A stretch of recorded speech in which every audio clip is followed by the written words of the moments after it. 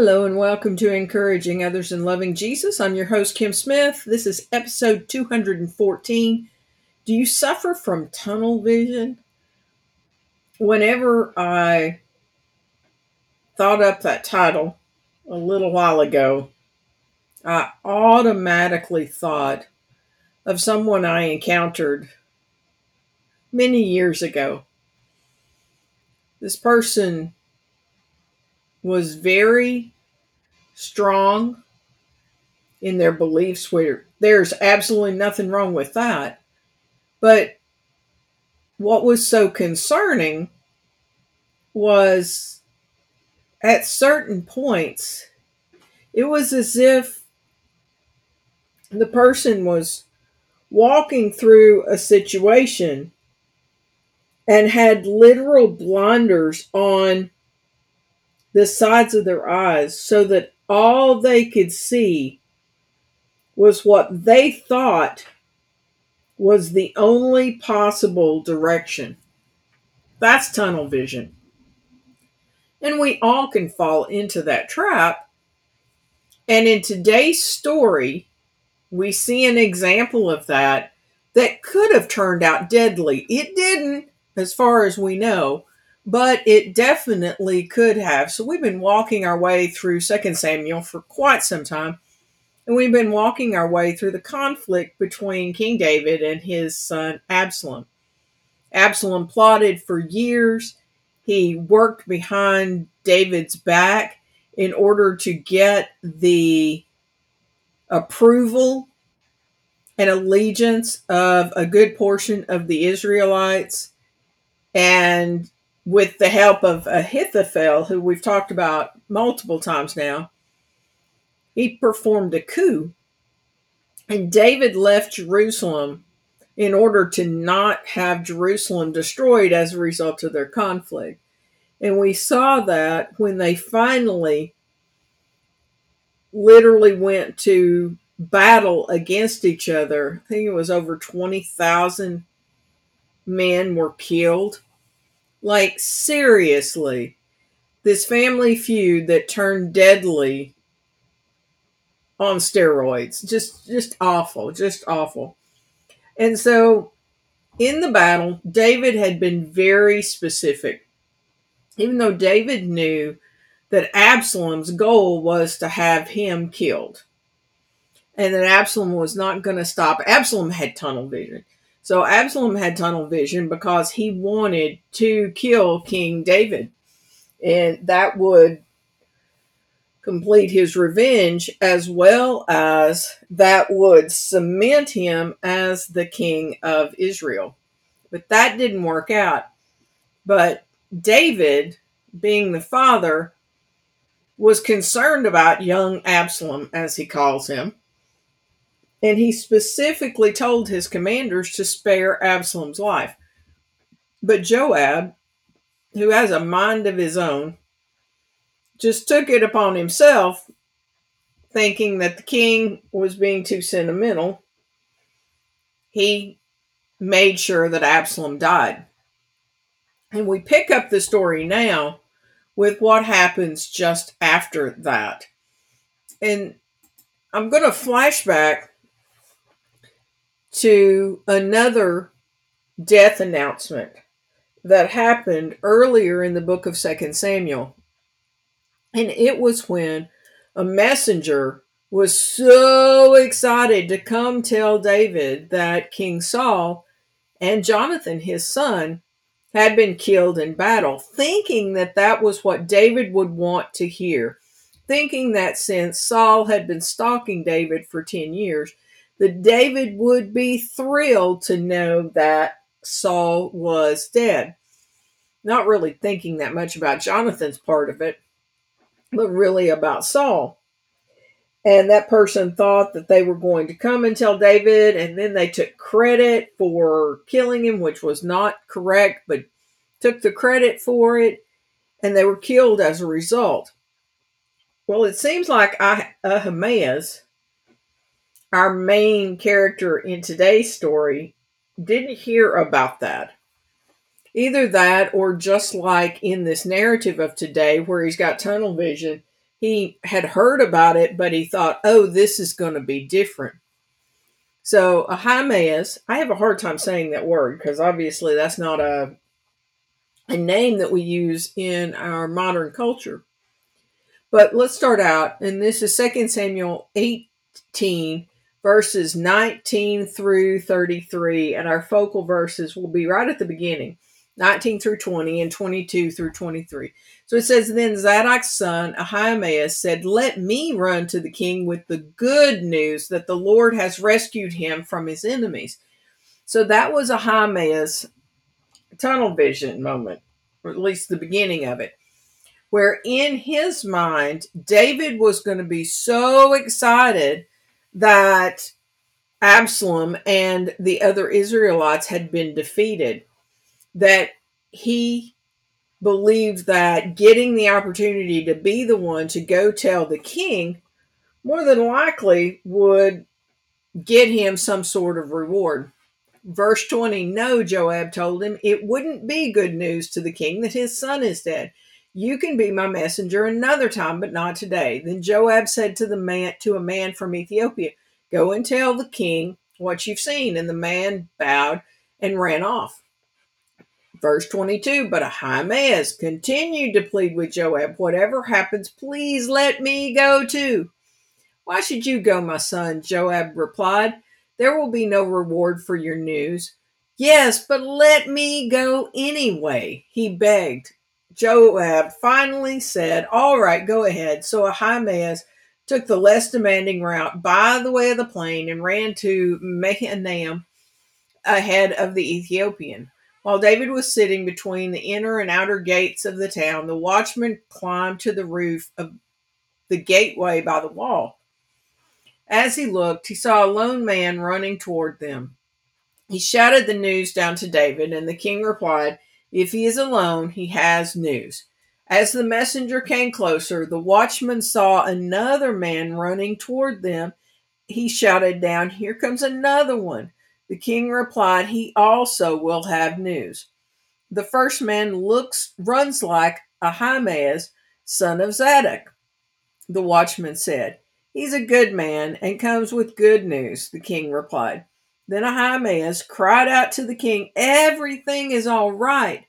He bowed before the king with his face to the ground and said, praise to the Lord your God, who has handed over the rebels who dared to stand against my lord the king. What about young Absalom? The king demanded. Is he all right? Ahimaaz replied, when Joab told me to come, there was a lot of commotion, but I didn't know what was happening. Wait here, the king told him, so Ahimaaz stepped aside. Then the man from Ethiopia arrived and said, I have good news for my lord the king. Today the Lord has rescued you from all those who rebelled against you. What about young Absalom? The king demanded. Is he all right? And the Ethiopian replied, may all of your enemies, my lord the king, both now and in the future, share the fate of that young man. The king was overcome with emotion. He went out of the room over the gateway, and burst into tears. And as he went, he cried, oh, my son Absalom, my son Absalom, if only I had died instead of you. Oh, Absalom, my son, my son. And we will talk about David's grief and Joab's intervention next week. But in this passage today, we see Ahimaaz and his struggle with tunnel vision. He starts out the story wanting to be the one to bring the good news to the king. And he is blessed to have Joab, who is David's commander of his army. This is not like some random person that didn't have insight into what David would want to hear and wouldn't want to hear. Joab is telling Ahimaaz, this is not going to turn out the way you think it is. You think you're bringing good news, but David is not going to consider it good news. You need to just stay behind. But Ahimaaz has tunnel vision. And even though he is told by somebody who he knows has insight into David, he's not hearing. So not only does he have tunnel vision, but he has selective hearing, it would appear, because even though Joab is telling him, you're not going to get a reward if that's what you think, if that's why you want to run this errand and give this news, you're not going to get a reward at the end. You need to just let it go. Ahimaaz was not going to let it go. And each time I've read it, even though I now know that these two men, it seems, live, as opposed to the messenger who told David about Saul and Jonathan, I think it's miraculous that they lived. I think the only reason that they lived was because David was so overcome with emotion and his grief kept him from having them killed for bringing such bad news. Because that's just how it was. I mean, that's what he did with the other man. He thought that the man had killed Saul, but still, if I knew the story from history of how David had responded to news previously, I wouldn't be the one signing up to run. It's about 3 miles. I wouldn't be signing up to run the 5K, so to speak, in order to tell David any kind of news, even if I thought there might be a reward, because it would be such a risk. So, how in the world do we apply this story, random story, to your life and to mine? Well, how many times do you get something in your head? And even when you are presented with the facts, you already have this narrative running through your mind, and you will not be deterred. You see it one way. And even if you were to have a list of helpful advisors all stand up and tell you this is not what really is going on, you are so intent that how you see it is the only right way, that you can walk yourself into what can be disaster. I pulled up some verses at the end of Proverbs 15. If you listen to constructive criticism, you will be at home among the wise. If you reject discipline, you only harm yourself. But if you listen to correction, you grow in understanding. Fear of the Lord teaches wisdom. Humility precedes honor.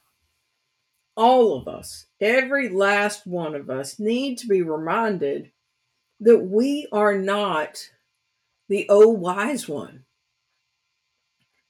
Like, I don't care if you are a new baby Christian or you have walked with the Lord for 70 years.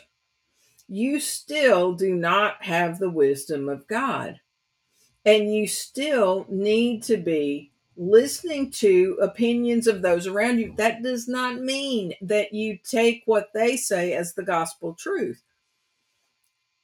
But God uses His word, He uses other believers, He uses the church, He uses His own voice speaking inside of you to guide you if you are willing to hear.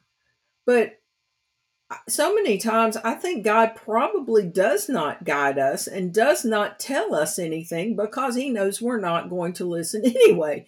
We've already made our mind up that we know which person is right, which job is right, which direction is right, either for ourselves or for somebody else for that matter, where we become the expert on somebody else.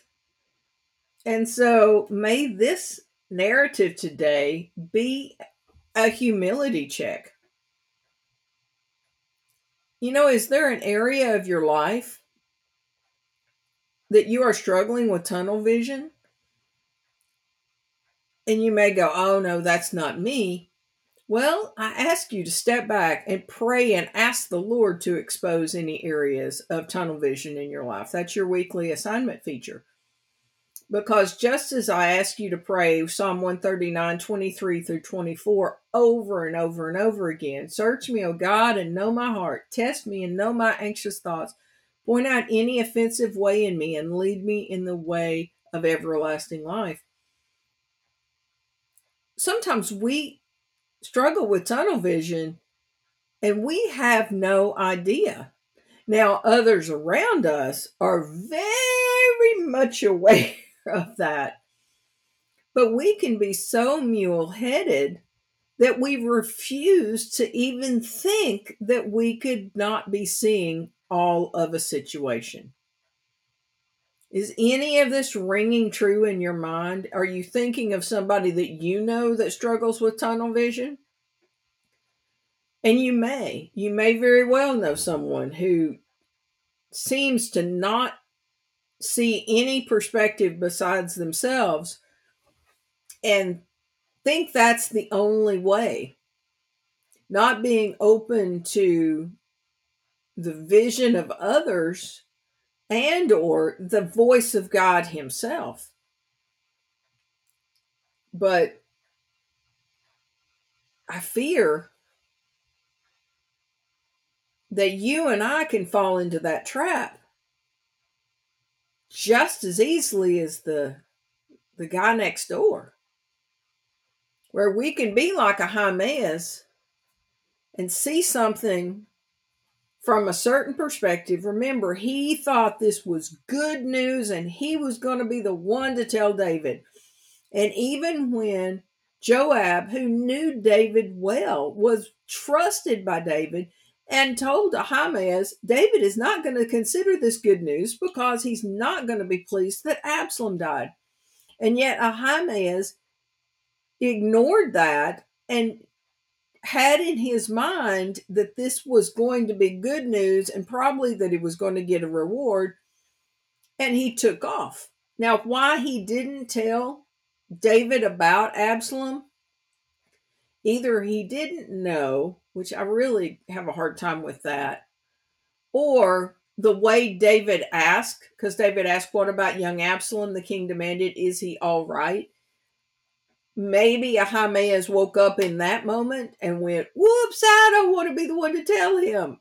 I don't know. I don't know.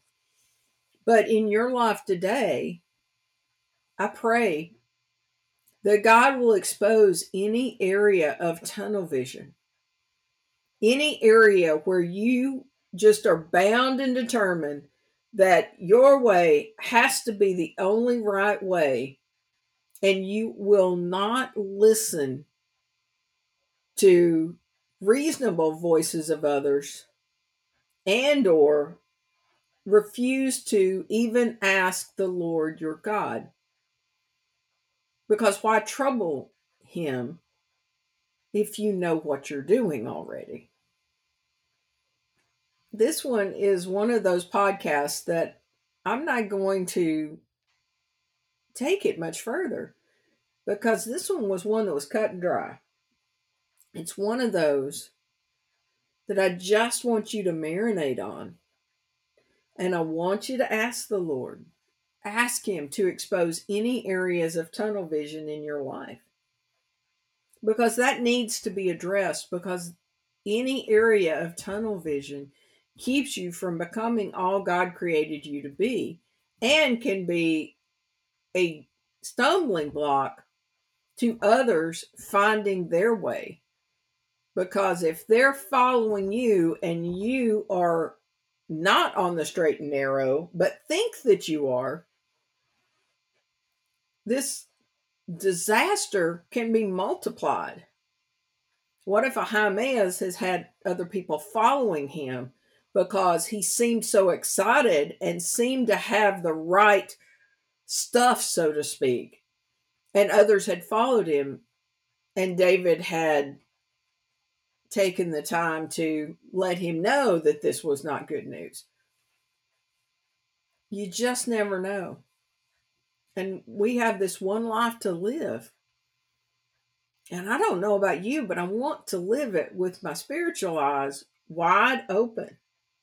I may not like what I see all the time, and I may not like the direction that I need to go. But I surely don't want to stand before God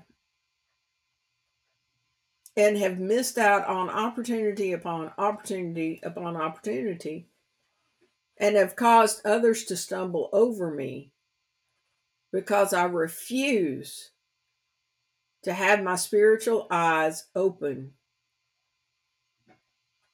to the way the Lord wants me to walk. So, thank you so much for tuning in. Remember, this podcast is free to share. I'm now in social media posting the Podbean link, which is where you will also find the original 50 episodes. This podcast began under a different title, A Country Girl in a City World Loving Jesus, and has changed to Encouraging Others in Loving Jesus, oh, well, quite some time ago. But we've got all of those podcasts on Podbean. We've got a Twitter feed, Instagram feed, Facebook group, still have the YouTube channel that has the videos that I recorded regarding the book of Joshua. And one of these days, I'll get back to trying to record some other things for the YouTube channel. If you've got any suggestions or questions, you can write me at encouragingothers@gmail.com. Thank you so much for tuning in. And just remember, it's always a trust and obey kind of day.